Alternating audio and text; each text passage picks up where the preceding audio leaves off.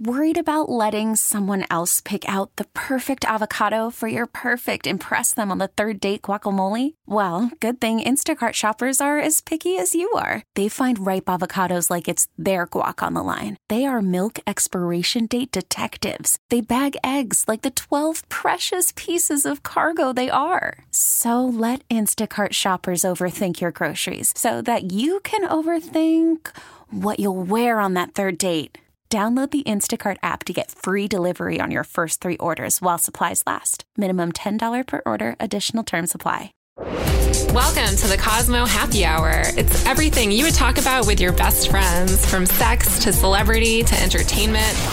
From the editors of Cosmopolitan.com, this is the Cosmo Happy Hour with Elisa Benson. Welcome back to another episode of Cosmopolitan.com's Happy Hour podcast. I'm Elisa Benson, and I'm so excited to be in a room full, in the Cosmopolitan.com Unicorner as we speak, with a room full of entertainment, pop culture experts. And together today, we are going to count down the 10 most important things that happened in pop culture in 2015. And by most important, I really mean what we wanted to talk about today.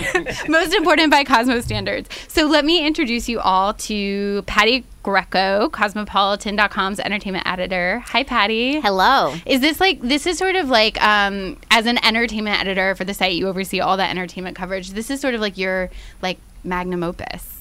Yeah, I feel like we couldn't even narrow the list down to 10. Thank God for you, because you helped keep us in order. Well, at the end of the day, we were just cutting off things that were majorly important. We were let's just talk about this. Yeah, it's really yeah. So everyone's about to find out. I am also here with Alex Reese. Hi, Alex. Hi. Love a top 10 list. Very excited. Yes, I think you were actually more excited about the top 10 list format than exactly. But Alex, you guys have heard him in his sexy British accent here before, is our pop culture writer and editor. Eliza Thompson, who's our associate entertainment editor. And every time you're on the podcast, Eliza, I call out that you are also a contestant on Jeopardy! It's true. I lost. I feel like I have to say I lost, but I did. That's so woman of you. You were on Jeopardy! You were on Jeopardy! That's the whole story. Own it. Exactly. I wasn't on Jeopardy! Smart enough to get on Jeopardy. Right. It was fun. It was fun. Every time Eliza's on, I basically want to spend the entire episode talking about that. But we have 10 important pop culture moments to count down, so I will not spend any more time bugging you about Jeopardy. But I'm also very excited to introduce our special guest today, Danielle Henderson, who's a freelance writer for Cosmo and a bazillion other places. Hi, Danielle. Hi, guys. Thanks so much for joining us. I'm so excited. What's good? What's good? Oh, that's like a spoiler. Oh my God, I've been saying it all year. Exactly. Hi, Grandma. What's good? So exactly, we're already getting ahead of ourselves. There are so many things we're excited to talk about.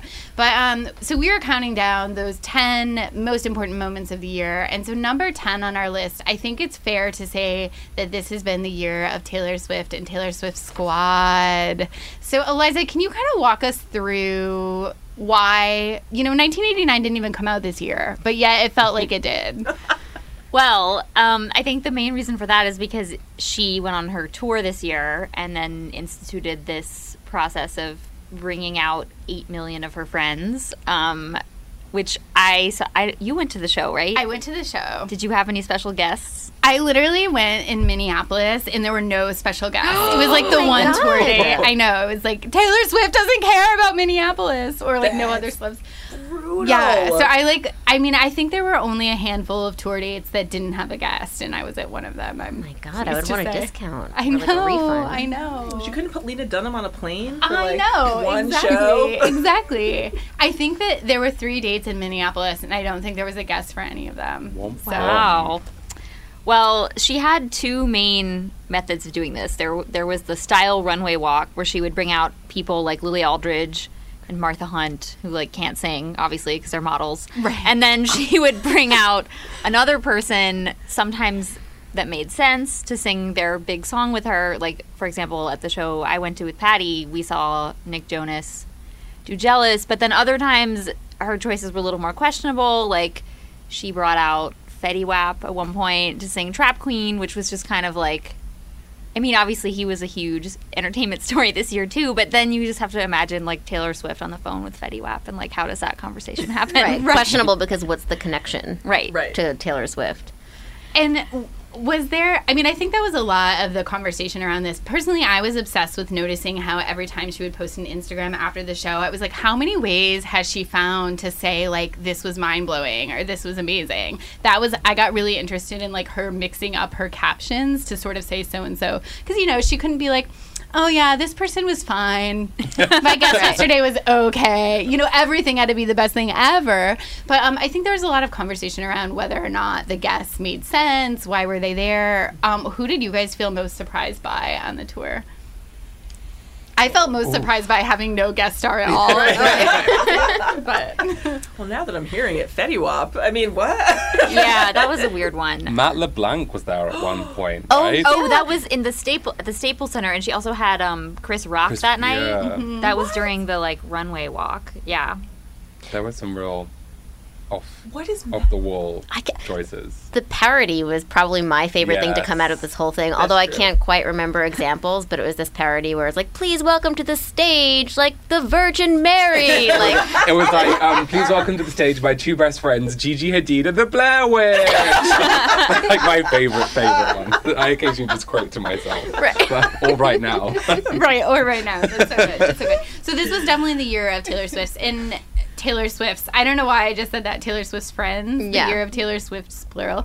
But, and they just made a big announcement that she is streaming her concert live on, it's a concert special live on Apple Music, right? Yes. So I'm obviously like a huge Taylor Swift fan and will probably like live tweet that for my own enjoyment and maybe also for Cosmos.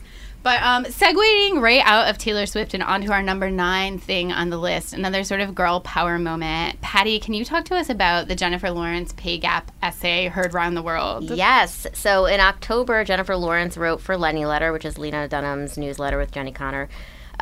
She wrote an essay about the fact that she got paid less than her male counterparts for American Hustle. And this all comes out of something that happened in December, which was the Sony hack, where we first discovered that she got paid less than guys like Bradley Cooper and Jeremy Renner.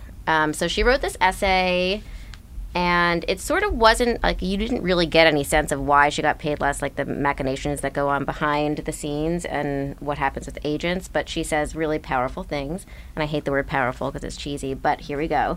I would be lying if I didn't say there was an element of wanting to be liked that influenced my decision to close the deal without a real fight. I didn't want to seem difficult or spoiled. So I think what people latched onto there was this idea more broadly of how women, whether they're celebrities or not, talk about what they deserve or what they earn in the workplace. I also like this. I'm over trying to find the adorable way to state my opinion and still be likable. Fuck that. I don't think I've ever worked for a man in charge who spent time contemplating what angle he should use to have his voice heard. It's just like that really, because, you know, there was a part of me, and then I'll stop babbling, that was like, okay, cool, J-Law, which she acknowledges in this, like, I'm sorry that you didn't get $20 million, but Right. instead $15 million. Right. But the principle still stands, and the whole, like, thing about, you know, how women might negotiate differently was still powerful. And I have, like, actually so many questions about this Okay. that I'm going to ask you all right now. The first is, I had kind of forgotten about the connection to the Sony hacks. Is that how Jennifer Lawrence, we assume, found out this information? Like the same way we all did? I'm assuming it, but I don't actually know that Right. for sure. I mean, the essay suggests to a certain extent that she sort of knew and wasn't fighting, but Right. it doesn't actually get clarified. And for me personally, not to have a negative spin on this whole thing, it's actually something I wish were clarified in the essay, because the essay had to work in those sort of softer terms that celebrities often have to operate in so as not to get blacklisted or not to Sure. seem ungrateful. But she didn't actually say, here is my agent. When an agent negotiates, X, Y, and Z happens. You kind of got more of a flavor of that when Bradley Cooper and Jeremy Renner jumped in. Bradley Cooper says usually, like, you're not involved with that. You have people who do it for you. Jeremy Renner, of course, had to be the more dickish version of that, bless him, which was, I don't deal with that. It's not my problem. Well, he didn't say that, but that was more his The tone. Yeah. And so I don't know if I'm answering your question, but I guess I wish it were answered more, because that is the backroom dealing type of stuff that we don't really get to hear about. Right. And that was sort of, you answered the next question I wanted to ask, which I think it's so important that she came out and, said all of these things. And I think exactly what you said, she sort of hit the nail on the head in terms of the discomfort and not wanting to seem unlikable that I think is real for so many women. But I did sort of wonder, like, Jennifer Lawrence isn't the one that's like sitting in a room negotiating the way like I sit in a room and negotiate if I ever get a new job, So I did sort of wonder about that. Like, I want more information about that. I think it's important. And I think lost in this whole conversation is putting responsibility on these agents who aren't going to bat or fighting as hard for, or even starting with a number that is fair in the first place when they go in to negotiate for these women. Oftentimes, women are represented by male agents. Oftentimes, they're represented by female agents who also represent men. And they know better than anybody else what everyone is getting paid. Right. In some ways, that should be an advantage for these people. Yeah. Yeah, it's also interesting, I think, with the entertainment industry because, there is a lot of conversation around, like, how bankable a star is. And I think there's a feeling that you can put a number on someone's head. Somebody like Jennifer Lawrence, especially, that has had so many movies that have performed so well.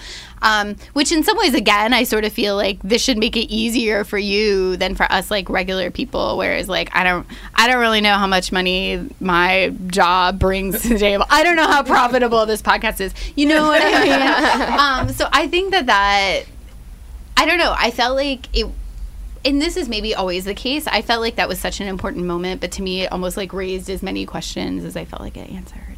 Right.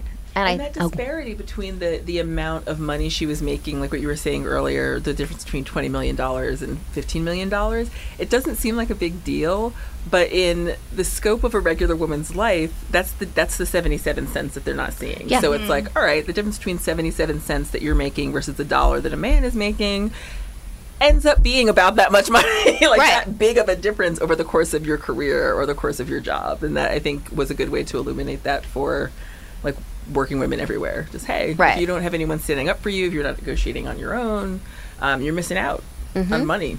Whether it's $5 million or $5,000. That's a lot of money. Absolutely. Absolutely. So moving on to number 8 on our list, we could not have a Cosmo podcast about the top entertainment moments of the year and not talk about 50 Shades.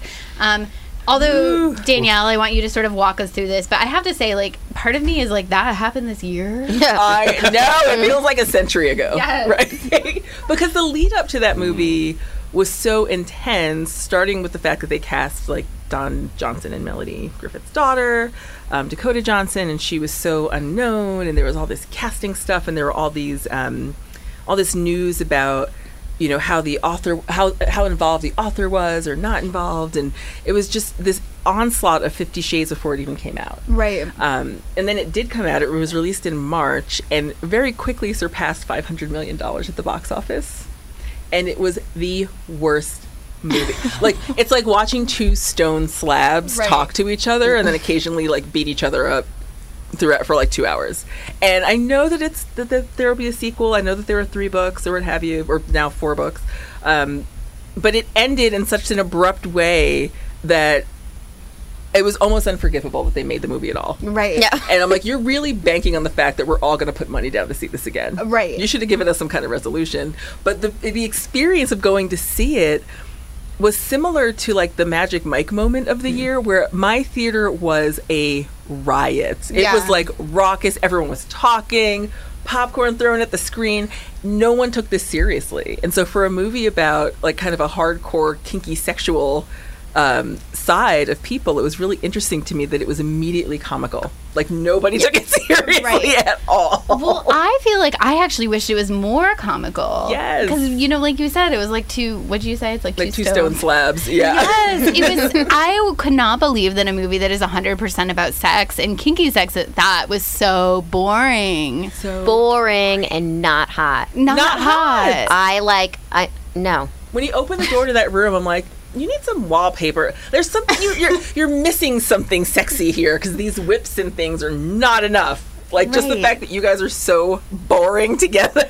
They had no chemistry. No chemistry. It was really tragic. It was tragic. I've seen hotter episodes of, like, Law and Order. Right. And it was all, like, I feel like in the name of circumventing this NC-17 rating. So it's like certain shots had to be shot a certain way so that you could just see a whip coming out and then nothing happening with it. Although, frankly, I don't want to see anybody getting whipped. I don't want to see anybody getting whipped. And that's the general conceit here is that there's a lot of investment in the fact that people care about this kind of sex. Like, it's more mainstream than it ever was. Like, kinky sex in general is more mainstream than ever. So it's not like you're shocking anybody, but like, oh my god, a whip? What? What is he going to do with that?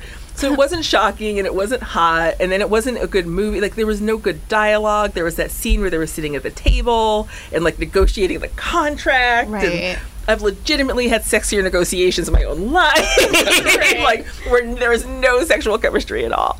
It was just so shockingly boring for a movie that cost that much, made that much, and had that much publicity. I think it's tricky. I'm gonna have to defend it for a minute. Like, go for it. There's only so many ways you can polish a turd, and let's be honest, like, when you start, like, I love the books, but they are not high literature in any form, and you're also having to pander more than cater to an audience who take what has been written super seriously. You can't transform that into some high-end extravaganza film where it's artsy and the characters make sense, because they don't in the book. Like, they are one-dimensional, they are stupid, and you don't enjoy them, you kind of just enjoy the ride of it all. Right. And I think the film did what a strict, like, book to film, it was done. It was like, legit transaction. If you had signed up for that, then I think you could leave the cinema being reasonably happy with it.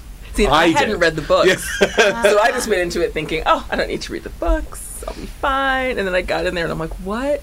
How did we build a publishing empire on this? Right. America has a lot to answer for. Welcome to Play It, a new podcast network featuring radio and TV personalities talking business, sports, tech, entertainment, and more. Play it at play.it. I will actually say, I think the books are a little funny. Like, I think the books are a lot stronger than the movie took itself so seriously, and I actually don't think the book was quite as, like, self-serious, I guess. Yeah. Do you think a lot of that was Jamie Dornan being so serious?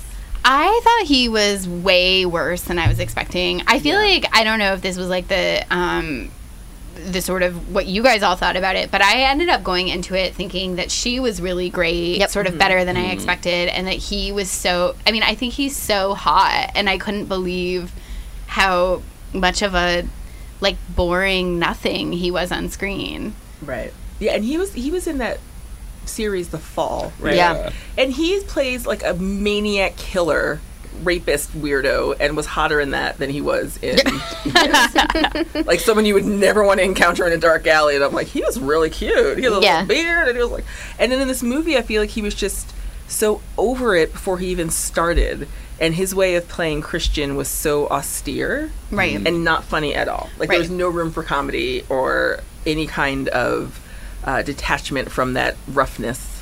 But they're both signed on to do the. And do we know, is the third one being split into two parts? No, like, and they're getting shot. Okay. At the same, they're getting shot back to back. Oh, okay. No, they didn't even announce it. Split up. Whether they'll do that after they film it, like, I. I see what you mean in editing. I mean, I don't think they should, but I do feel like that. Right, exactly. Having read all three of the books, actually all four of the books. Right.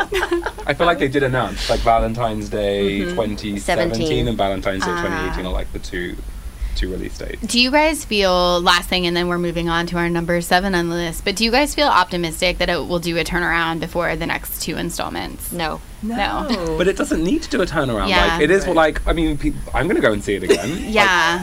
I'm going to see it again. I'm going to see I'm also going to see it again. I'll go, for sure. It's like a ride of a movie. I will definitely go. Yeah. But I need to know what happened. It didn't end in a way that made me feel good at all. It didn't. It ended on such this downer note after being such a downer movie. But I will also just say, I saw Magic Mike in theaters, I think, 2 or 3 times. And 3 times. Yeah, I've since also rented it. Right. Like, paid money to rent it. Like, it was so good. No comparison. point to be made there, no sex scenes in Magic Mike. Right. Compared to only sex scenes, but terrible ones in this movie. And you left Magic Mike horny as fuck. Right. Absolutely. Perfect way to put it. And it was like a respectful feminist movie almost in a way. Yes, absolutely, absolutely. We don't actually, sadly, we don't have Magic Mike on our list. We slipped it in. We slipped it in. I know. Yeah, exactly. Just the tip, basically. That's actually a terrible transition. I know. Dying. I know. Okay, so we've talked about T-Swift, we've talked about Jennifer Lawrence, we've talked about 50 Shades. We have to talk about, even though it's bringing us to a place of gray darkness, we have to talk about the Duggars. They're number 7 on our list. That was such a moment this year. Alex. The Duggars have had a bunch of moments. Yes. As I was kind of recapping the year in Duggars and thinking about it, I had to do a quick second before we get to the serious, not so fun stuff. Jessa Duggar gave birth to her first child, and they named their baby Spurgeon. Spurgeon. Just, I have nothing to say about that other than the fact that it just happened. To pronounce it eloquently. But no, serious, terrible stuff happened with the Duggars, and it was kind of a 2-part drama, tragedy, just awful situation for the family. I think, however you feel about them, it's a shitty thing to have happen to you in the media. Back in May, In Touch magazine, this tabloid kind of came out of nowhere and broke a story that as a teenager, Josh Duggar, the eldest Duggar son, had inappropriately touched, molested. It's kind of been couched in a couple of different terms. 5 girls. They weren't identified. One was a babysitter, not named. The other 4, it kind of went around with. 2 of his sisters, Jessa and Jill, eventually came forward and said, we were victims of this, which I think is really brave. However you want to take the narrative as the family have tried to couch it, as a victim of sexual abuse as a child as well, to go public is really brave. That was really awful, and Josh had to resign from his job at the Family Research Council, which maybe for the best. We can leave that there, and TLC put the show on ice. They didn't cancel it outright after this, which was kind of crazy. Right. And they didn't cancel it until a few months later, I think just around the time that it also emerged Josh had been cheating on his wife and had accounts on Ashley Madison and OkCupid, where he was trawling for sex, which is not something a good Duggar boy should do. And is that the point when TLC pulled the plug officially? I actually want to say that they pulled the plug a little bit before news officially broke, but I had read a few pieces. I'm pretty sure that it took a while for Josh to be found, amid all the Ashley Madison data. Right. So I think they had maybe got wind that some other shit was gonna be floating down. And you guys are all experts, so you know way more about this than I do. But that was unusual. I mean, networks, I feel like, are actually usually pretty quick to pull the plug on things, right? Well, they had canceled. Didn't they cancel Honey Boo Boo immediately after news broke that Mama June had been seeing a child molester? Yeah. And then it was just done immediately. And she got mad about that when they kept the Duggars for that indefinite period of time before canceling it officially. Because they were still airing reruns for a while as well, which still does bank for TLC. And so sort of, the Duggars have been in and out of the news. I'm glad you touched on some of the happy reasons as well as some of the less happy reasons. I think it's sort of let's take this one step further. What does this really mean? Why are we all so fascinated by this family? How many seasons has it been on the air? I mean, they've been on the air since 2005, 2006. They definitely, I feel like when it started, I mean, what is it, 19 kids and counting? Now I feel like it was 12 or 13. Yeah. When, I mean, they have their babies pretty regularly. And, I think one of the things, of course, the scandal, was terrible in its own right, but I think a lot of the sort of conversation around this when it happened was sort of this family has been saying a few things that aren't necessarily, we've been holding them up for a long time, and in some ways, has this been the best sort of family to put on TV? I don't know. But what do you guys think in terms of why there's so much fascination around this family?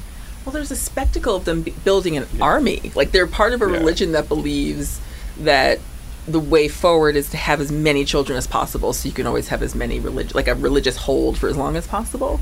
So the size of their family is so interesting to most people who either don't want kids or only want like one or two.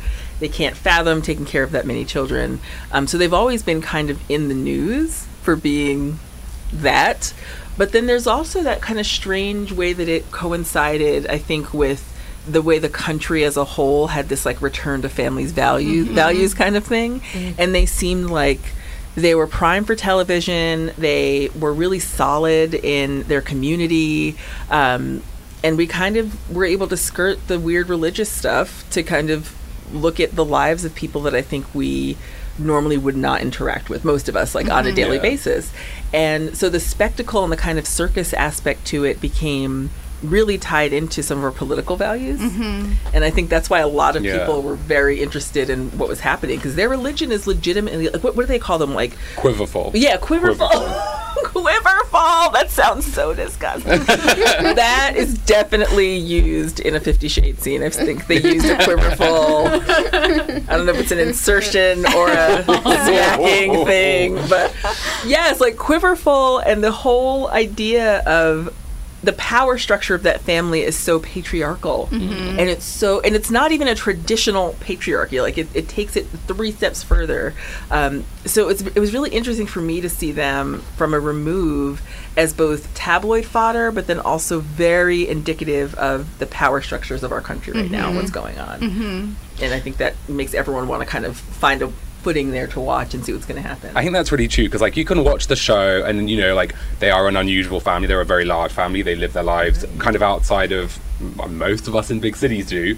And you see like these cutesy things, like there are courtship rituals, and you can take that as weird. A lot of people watch the show and think it's cute, but then you can kind of finish the episode and you go to the Duggar family blog and you realize that, hey, these guys, Michelle, Jim Bob, the parents, even some of the older kids, are speaking at virulently anti-gay political conferences. Like that narrative isn't necessarily furthered on the show, but they don't hide it either. So you've got this dichotomy, which a lot of people, I think, were really pleased to see upended this year.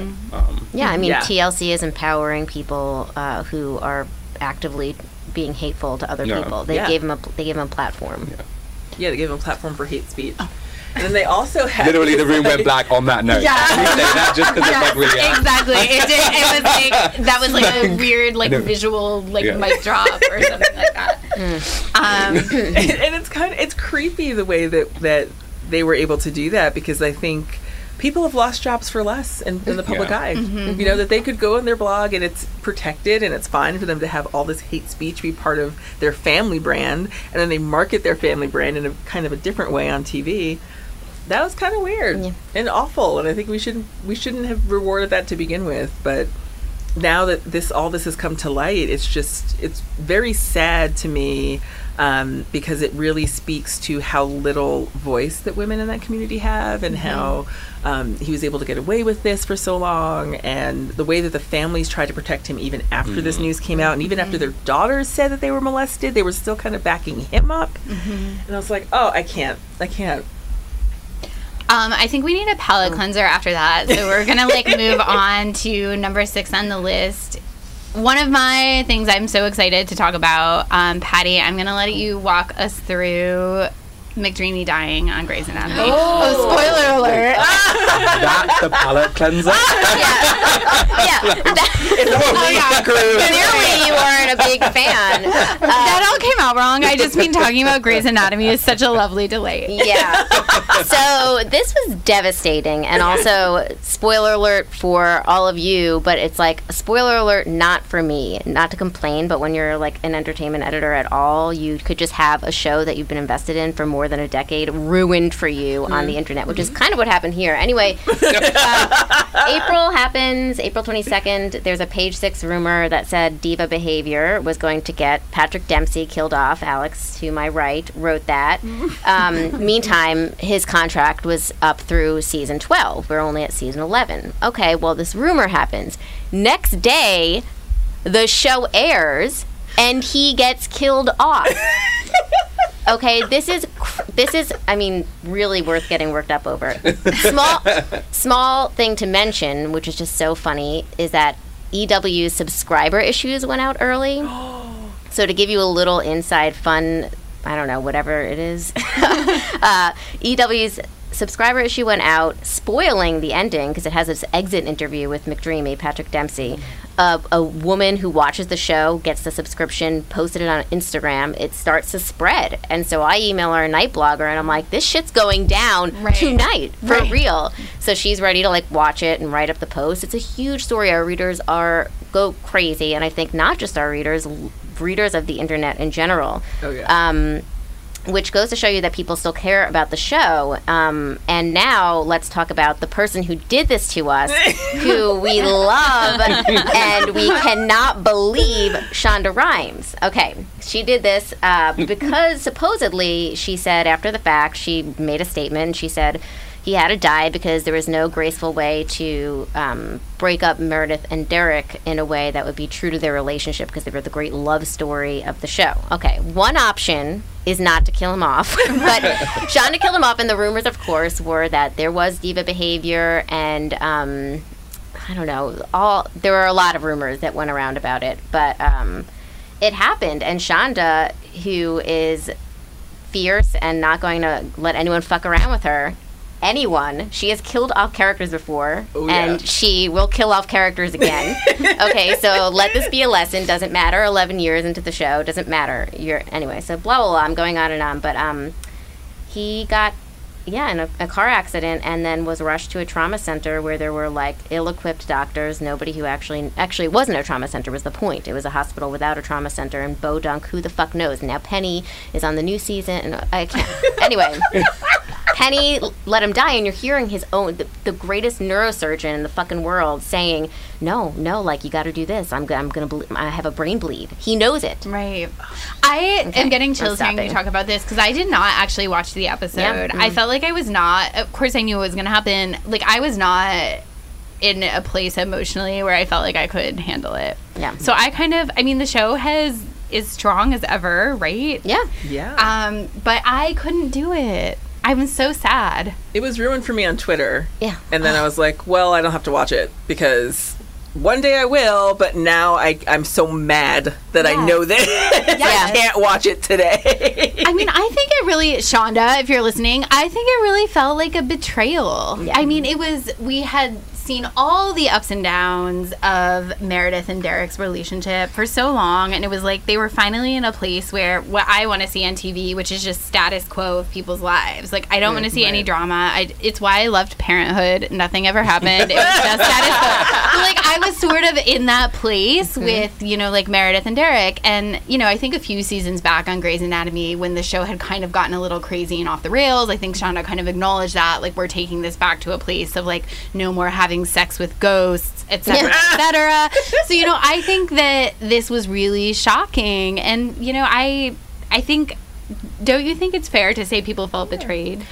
I mean, yeah. I was actually mad at Shonda, which is hard because I love her and I love her work, but I was mad at her and I thought, like, that she made a rash decision, right? Which is really patronizing because she has 3 shows and I don't. But I was just like, did she like really think this was going to fly? Is she sure? Actually, she said in an interview with Elle, they asked her, "Were you surprised by like the backlash and the fan response?" And she said, "Yes, I was. I have it down. I was very surprised at how large the reaction was. I think it's because we exist in this bubble here in LA and everything is about what's new." And she didn't remember that there are really like serious fans with this. And I think that she wound up getting through it because the show is really strong still without him there. But there was backlash for sure. I was pissed. Yeah, I was basically still getting over / still am not over Christina leaving. Oh yeah, completely. Yeah, that was devastating for me. I was like, wait a minute, because you're taking the central character who exhibits so much strength that we rarely see in women on TV, and you're sending her away, like out of the country. Right. That was more devastating. I felt like McDreamy was devastating in its own right, but I didn't feel as much of a betrayal to me. I think because the only reason the show has been strong or been able to exist for 12 seasons is because she's not afraid to mix it up. So I appreciate from a creative point of view that she's not afraid to kill her darlings, but it is as a viewer and an invested person, like someone who's invested in the show for so many years. Yeah. It did feel a little bit rash. It felt a little abrupt. Because And it wasn't shocking in like a, oh, great way. Right. Right. Because it's not just about losing that character, it's also about what this means for Meredith. And now we have to like go on with the show without. That's why I'm shipping Meredith and Alex, because the only person she could ever move on with at this point, and it could be okay, is Alex. Right. And She's he's single mom. he's a dream. No, Alex is the best. He's been an interesting This is character Alex to on the watch. show. Alex Reese is Also the best. Everyone named Alex is the best. Surprise, you're on Grey's Anatomy this season. Yay. So moving on, we are halfway through our list of the 10 Cosmoiest, most delicious pop culture moments of the year. And number 5, Miley, what's good? Danielle, you spoiled this one earlier. Talk to us We're about... spoiled for the world. We're spoiled for the world. Oh my God. Talk us through what happened and why this was such an important moment this year. Right. So, at the Video Music Awards, Nicki Minaj hops up and has, in the middle of her very gracious acceptance speech, kind of turns, like her face turned and her body language turned. And she said, you know, she kind of turned to Miley Cyrus, who was the host and who was then seated in the audience. And she looked at her and said, you know, yeah, I hear what you've been saying about me in the press. Miley, what's good? Which is such a like Jamaica Queens response call out in public. And it was very aggressive. And I think people were responding to the aggressiveness of it, because then she very quickly was like, okay, thanks, bye. Thanks for this award, whatever. And the thing that had happened that started this off is that Nicki Minaj made some comments about how the Video Music Awards didn't nominate her Anaconda video for Music Video of the Year, and she made a comment that was very based in race and said, you know, they are basically rewarding all the skinny white singers, and they're not putting any real value on videos by rappers and people of color by not nominating them for this video this year. And Miley Cyrus, God bless, a woman who has no real friends because nobody stops her from talking ever. Miley Cyrus gets on Twitter and basically tells Nicki Minaj, sit down and shut up, because her video was nominated. And so she was like, you know, you can't blame us. Taylor. Taylor's video was nominated. And she's like, you can't blame us for, you know, having these videos nominated. It sounds like whining to me. It seems ungracious. Like, she was just very much... And this was... Miley's comments were in an interview with The Times, right? Right. She said that in The Times, and then she went on Twitter and basically tried to defend herself. And this is Nicki Minaj's call out to that. Was like, hey, I see what you're saying about me. Right. And so when Miley Cyrus, who again is kind of tone deaf in her own life, she didn't realize that what Nicki Minaj is saying is, and I think it was Dee Lockett at Vulture who wrote about this kind of eloquently, where she said, you know, what she didn't realize is that Nicki Minaj was saying to her, you know, you're appropriating black culture all over the place, and you want to dance with us and sing with us, and, you know, kind of, you want to sit with us at the cafeteria, but you don't want to validate black women's voices when they tell you what's wrong in the music industry or what's happening to us in the music industry. And I think that Nicki Minaj had a valid point, and I was glad to see her use that public forum to say that, even though the Video Music Awards were, I think they were 40%, they lost 40% of their audience this year. Like, their numbers were crashing down. So I don't know how many people watch the VMAs, but I think it was good for her to use that public platform to kind of call Miley out, and then subsequently call out the music industry and saying, hey, you're not going to tell me to sit down and shut up because this is important to me, and the way that I'm valued in this industry is different from the way I see other people being valued. Yeah, and I think there was...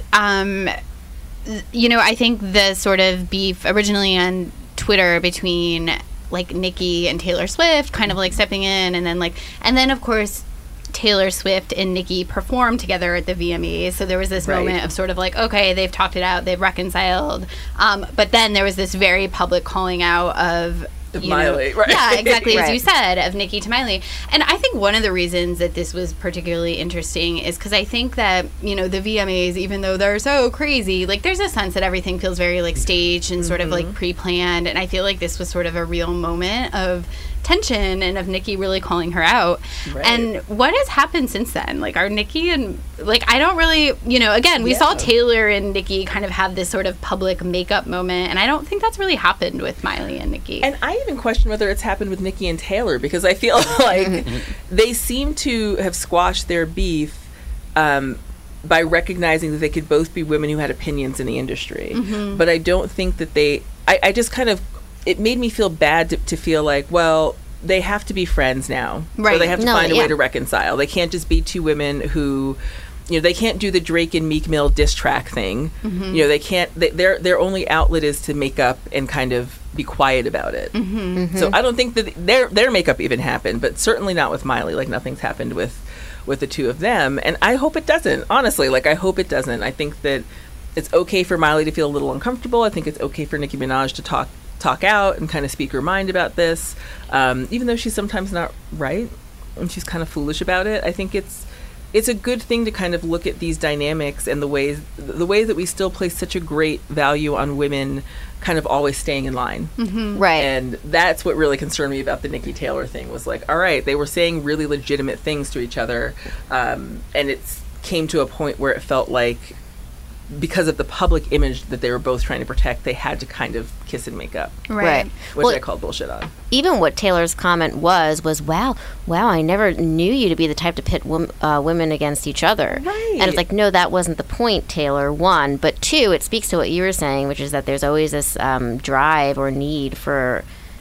women, I don't know, to not be pitted against one another for the sake of feminism, but in fact, men can be pitted against each other. And it's not about pitting, but you know what I mean. There can be adversity, there can be differences of opinions without it meaning we are taking down the cause. Right. It could just mean that, no, actually, we are two smart people who are now hashing something out. Right. And especially Taylor's whole, like, going back to her whole squad thing, I think that people have been calling that out because she had, the Bad Blood video was this year, right? Yes. And so she has this Bad Blood video where on Jezebel they talked about how she kind of was using that to be the mean girl in school, and like, hey, this is my popular girl squad, about this song that was supposedly about Katy Perry.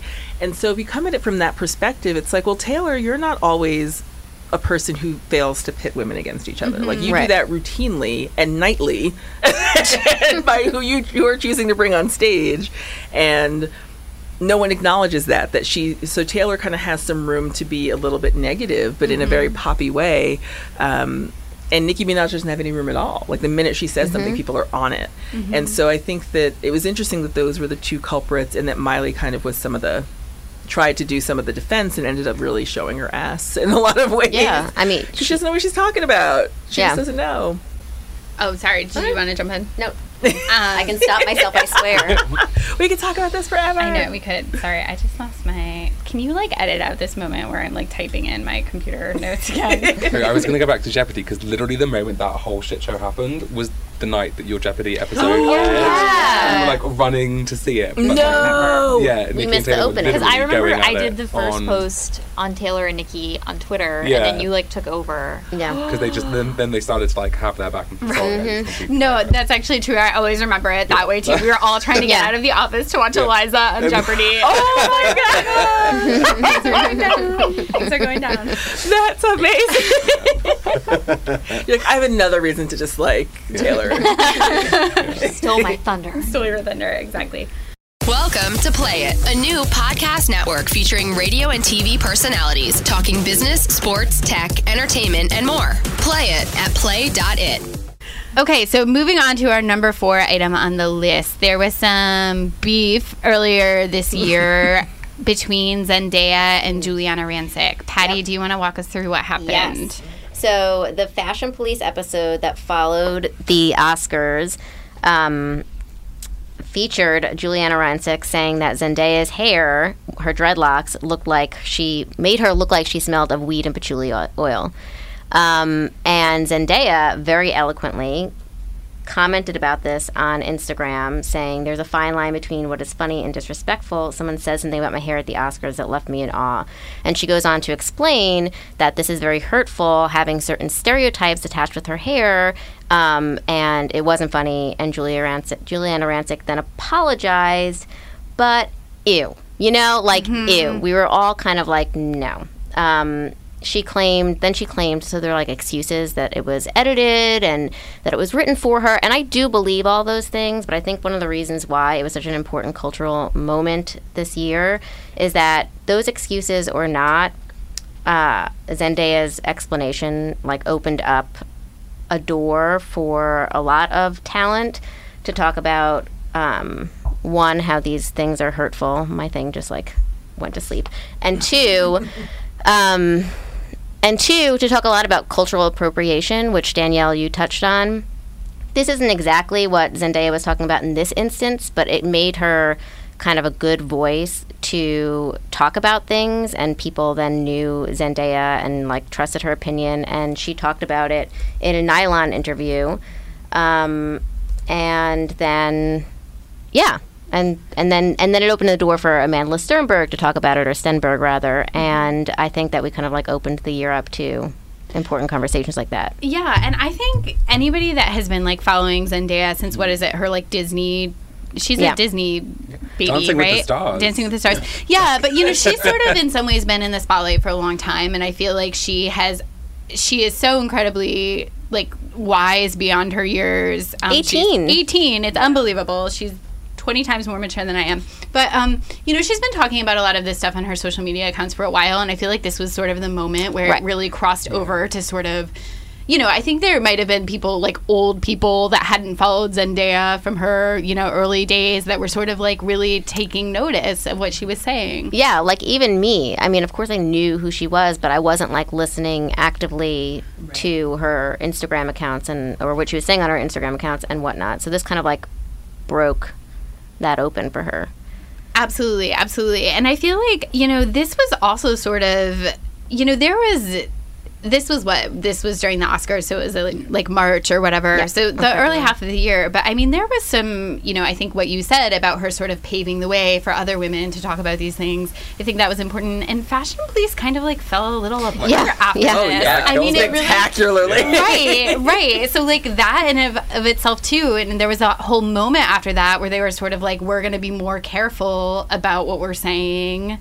Right. I mean, it just laid bare how false the whole show was. Whether it's just, that these funny people on the panel know the jokes are written for them. Like, there was obviously absolutely no friendliness among any of them. Like, not that Juliana deserved to, have an outpouring of support from them, but it was very clear that they were all more than happy to throw her under the bus. The Kelly Osbourne thing became an absolute shit show. Oh, that was my favorite part of this one. Right. It was just, it absolutely killed the show. Yeah. And so remind everyone what happened with Kelly Osbourne. Well, so Kelly and Zendaya are by all accounts good friends. And Kelly was there at the taping, and I don't think there has been any account other than she didn't stop it happening, didn't register her complaints, although she did later say she was very uncomfortable with it. She came out in support of Zendaya with some tweets after the whole thing blew up, and then, I mean, had some less than nice things to say about Juliana, which have rolled on and on and on in the press since. They've gone back and forth and quit the show, basically, in conclusion. What a mess. And then Kathy Griffin quit the show, and then they had to go on hiatus. Right. And what is even going on with the show now? I can't even remember. It came back on in August, and it's just like, who cares? Like, Melissa Rivers said some, I don't know, I feel like shit about Zendaya, but not directly. Remember that? You blogged about that. But who cares about it? I mean, I know it's harsh to say, but it was also bad timing because that whole Ask Her More movement was going, which I feel like was about talking about more than just fashion with women on the red carpet. Right. And so there's just this feeling that making a circus out of what women were wearing on the red carpet was already kind of low. Right. Joan obviously was gone. Right. And so the show was just womp womp. Right. So the show was really like, that's it. It was like, it might continue on in some capacity, but I feel like 2015 was really the year in terms of what it had been historically. It's sort of over and done with. Speaking of things that are over and done with, everyone knows what I'm about to say. Number 3 on our list, Zayn leaving One Direction. Oh my God, Eliza, can you even bear to talk about it? No, I'm about to cry right now just thinking about it. You actually literally have like tears in your eyes. It just feels really raw and fresh still, even though it happened a while ago, March 25th. I remembered the date off the top of my head when I was preparing for this. I was like, it was March 25th. That's when they put the statement up. So I think you need to really, okay, so even if you're not a One Direction fan, first of all, what are you doing with your life? But, you know, there have been sort of rumors leading up to this for a while. You know, there's always been sort of rumors in the 1D community about their management and sort of the guys, like, working too hard and they never get a break and, like, maybe they aren't happy. But this was still March 25th with 2015 was completely shocking. Right. Well, so what happened before, they were on tour, I think in Asia, and he didn't appear. He canceled a couple of dates, so they just played as a foursome. And then so when that happened, there were rumors at the time that his then fiance, there were rumors that he had cheated on her, Perry Edwards, from Little Mix, who's basically... Love them. They're really wonderful. Also listen to Little Mix. Love them. And they were also formed on the X Factor, right? Yeah. Yeah, so they're kind of like... Zayn met Perry, I'm pretty sure, way back. I mean, they weren't on the same year, but like One Direction have kept an association with the X Factor in the UK. Right, it was like a star-crossed X Factor romance. Yeah. So yeah, there were rumors that he had cheated on Perry, and then there was this other weird thing where he and Louis they had been seen smoking pot in a video from a while back, and so when they went to the Philippines, they were supposed to pay some sort of like pre-fine in case they got caught doing drugs. And so then there were like drug rumors that were, I think, a little unfounded. But then just out of nowhere, they were like, and Zayn's leaving for good. Mm-hmm. And they did it on a Facebook statement, and it was very tragic. A completely anticlimactic Facebook statement. Yeah, he just said he wanted to be a normal 22-year-old. And I have it copied and pasted here. After 5 incredible years, Zayn Malik has decided to leave One Direction. And then, you know, you just burst into tears. I want to burst into tears just talking about it. And Zayn is so hot. So hot. Like, inappropriately hot. Yeah. I mean, thank God he's in his 20s now, so it's like okay. It's okay. Inappropriate. So yeah, that was the boy band breakup heard around the world for sure. Moving on to number 2 on our list, we can't talk about pop culture in 2015 without talking about Caitlyn Jenner, of course. Yes. I mean, if you're going to have like the year of the Kardashians, the year of Kylie Jenner, the year of Caitlyn Jenner kind of trumps everything at this point. It's been really incredible to watch her transformation and how she's handled it. I don't think she's always handled it perfectly, but as a very orchestrated campaign in terms of a transition, it's been incredible. So Caitlyn had an interview with Diane Sawyer back in April, I think it was, where she announced the transition. I think it was still perhaps a little vague at that point, the specifics of how far along the process was. She obviously didn't go into details of surgery or anything like that. Neither should she have to, just to make that very clear. That's not like something a trans person should have to talk about. There had obviously been a ton in the press for months. Rumors, paparazzi photos, this, that, and the other. But after the Diane Sawyer interview, there was really a very short period of time, I think a month tops, before the Vanity Fair cover came out, and I think that was the July issue, so the beginning of June, and it's really kind of been non-stop Caitlyn, all aboard the Kate train since then, pretty much. It's been incredible. I Am Kate was a really fascinating show in terms of being, you know, frothy Kardashian nonsense, but also a really interesting window into the trans community from a very privileged, at times off-base perspective. But, you know, into a community that a lot of people watching that show, I guarantee you, did not know much about beforehand. It's been just really interesting to watch.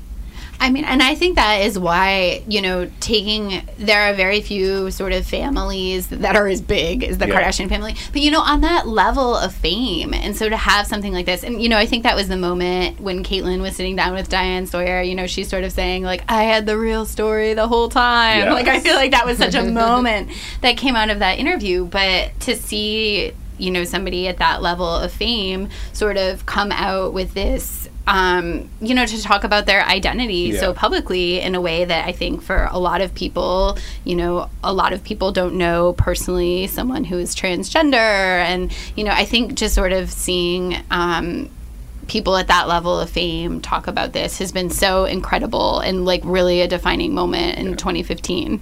I think also the way they've handled it as a family has obviously been very well managed, and there's not a lot of spontaneity there, but I think as individuals, it's been really refreshing that they haven't swept the entire struggle under the rug, because it's not an easy process. And to say that it is, even for somebody with the resources and support network as Caitlyn does, is doing, the process, the journey, the transition a huge disservice. So they have gone off brand, they have misgendered her occasionally.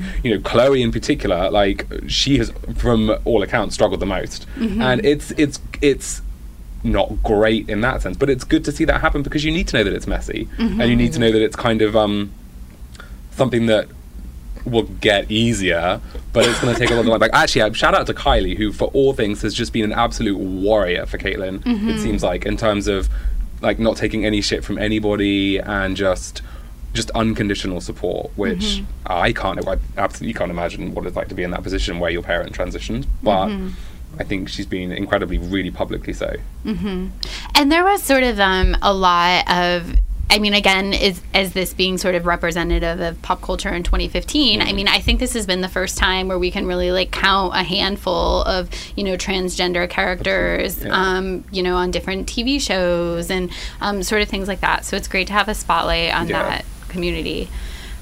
So moving on to our number one thing on the list. I completely forgot that we talked going into this about having sound effects. Oh, I'm so unprepared. That was me being a top 10 nerd again. No, yeah, exactly. Top 10 nerd. Are you guys excited to reveal number one on the list? Yeah. As defined by Cosmopolitan.com, Happy Hour podcast moment of 2015. Netflix and chill. Have to talk about this. We have to talk about Netflix and chill. It's a bit of a wild card. Danielle, can you talk about this? Well, what's interesting is that I was out of the country in August when the rumblings of this started. So I came back and I was like off Twitter and everything, and I came back and I'm like, why is everyone talking about Netflix and chill? And I thought it meant you put on Netflix and you get in your pajamas and you eat some ice cream and you power through a few episodes. Wait, you mean you don't? Which is, I'm like, that's just what I do. I didn't know it had a name. So then fast forward to like a month ago.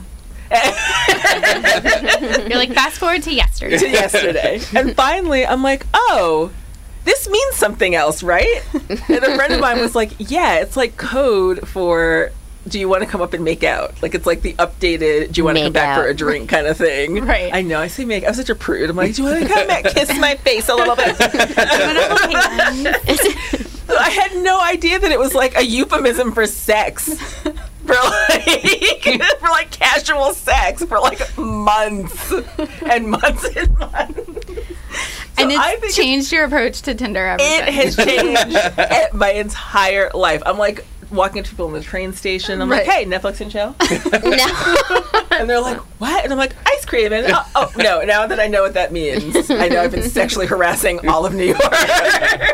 But yeah, a year ago at this time, it didn't even exist. Now it's like basically already over because it's become so like meme-ified in every single way. But I just think it's crazy to think about, like, again, a few years ago, Netflix itself didn't even exist. Right. And now it's become sort of such this sort of like delicious pop culture, like sexy, I don't even know what. It means nothing and everything all at once. What's so great about it is it's so ubiquitous, but it also doesn't mean anything. Right, exactly. It means whatever you want it to. And also it just means like not what I would think it would mean. Right. Like, I don't know if I take my TV watching too seriously, but like if I'm watching Orange is the New Black and you start like, getting your like spooning boner on, I'm just going to be annoyed because I need to know what's going on with my show, okay?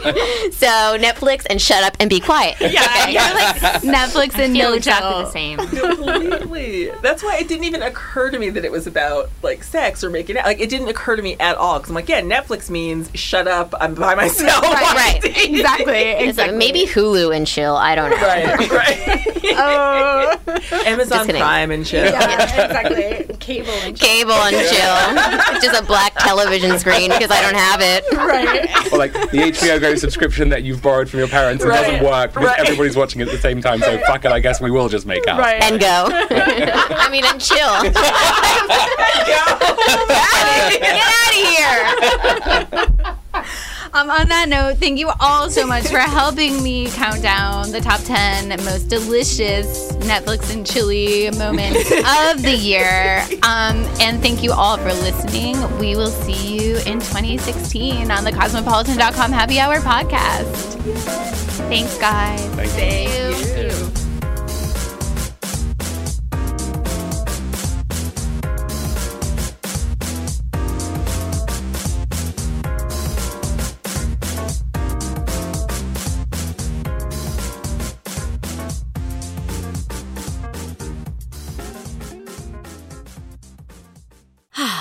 Spring is a time of renewal, so why not refresh your home with a little help from Blinds.com?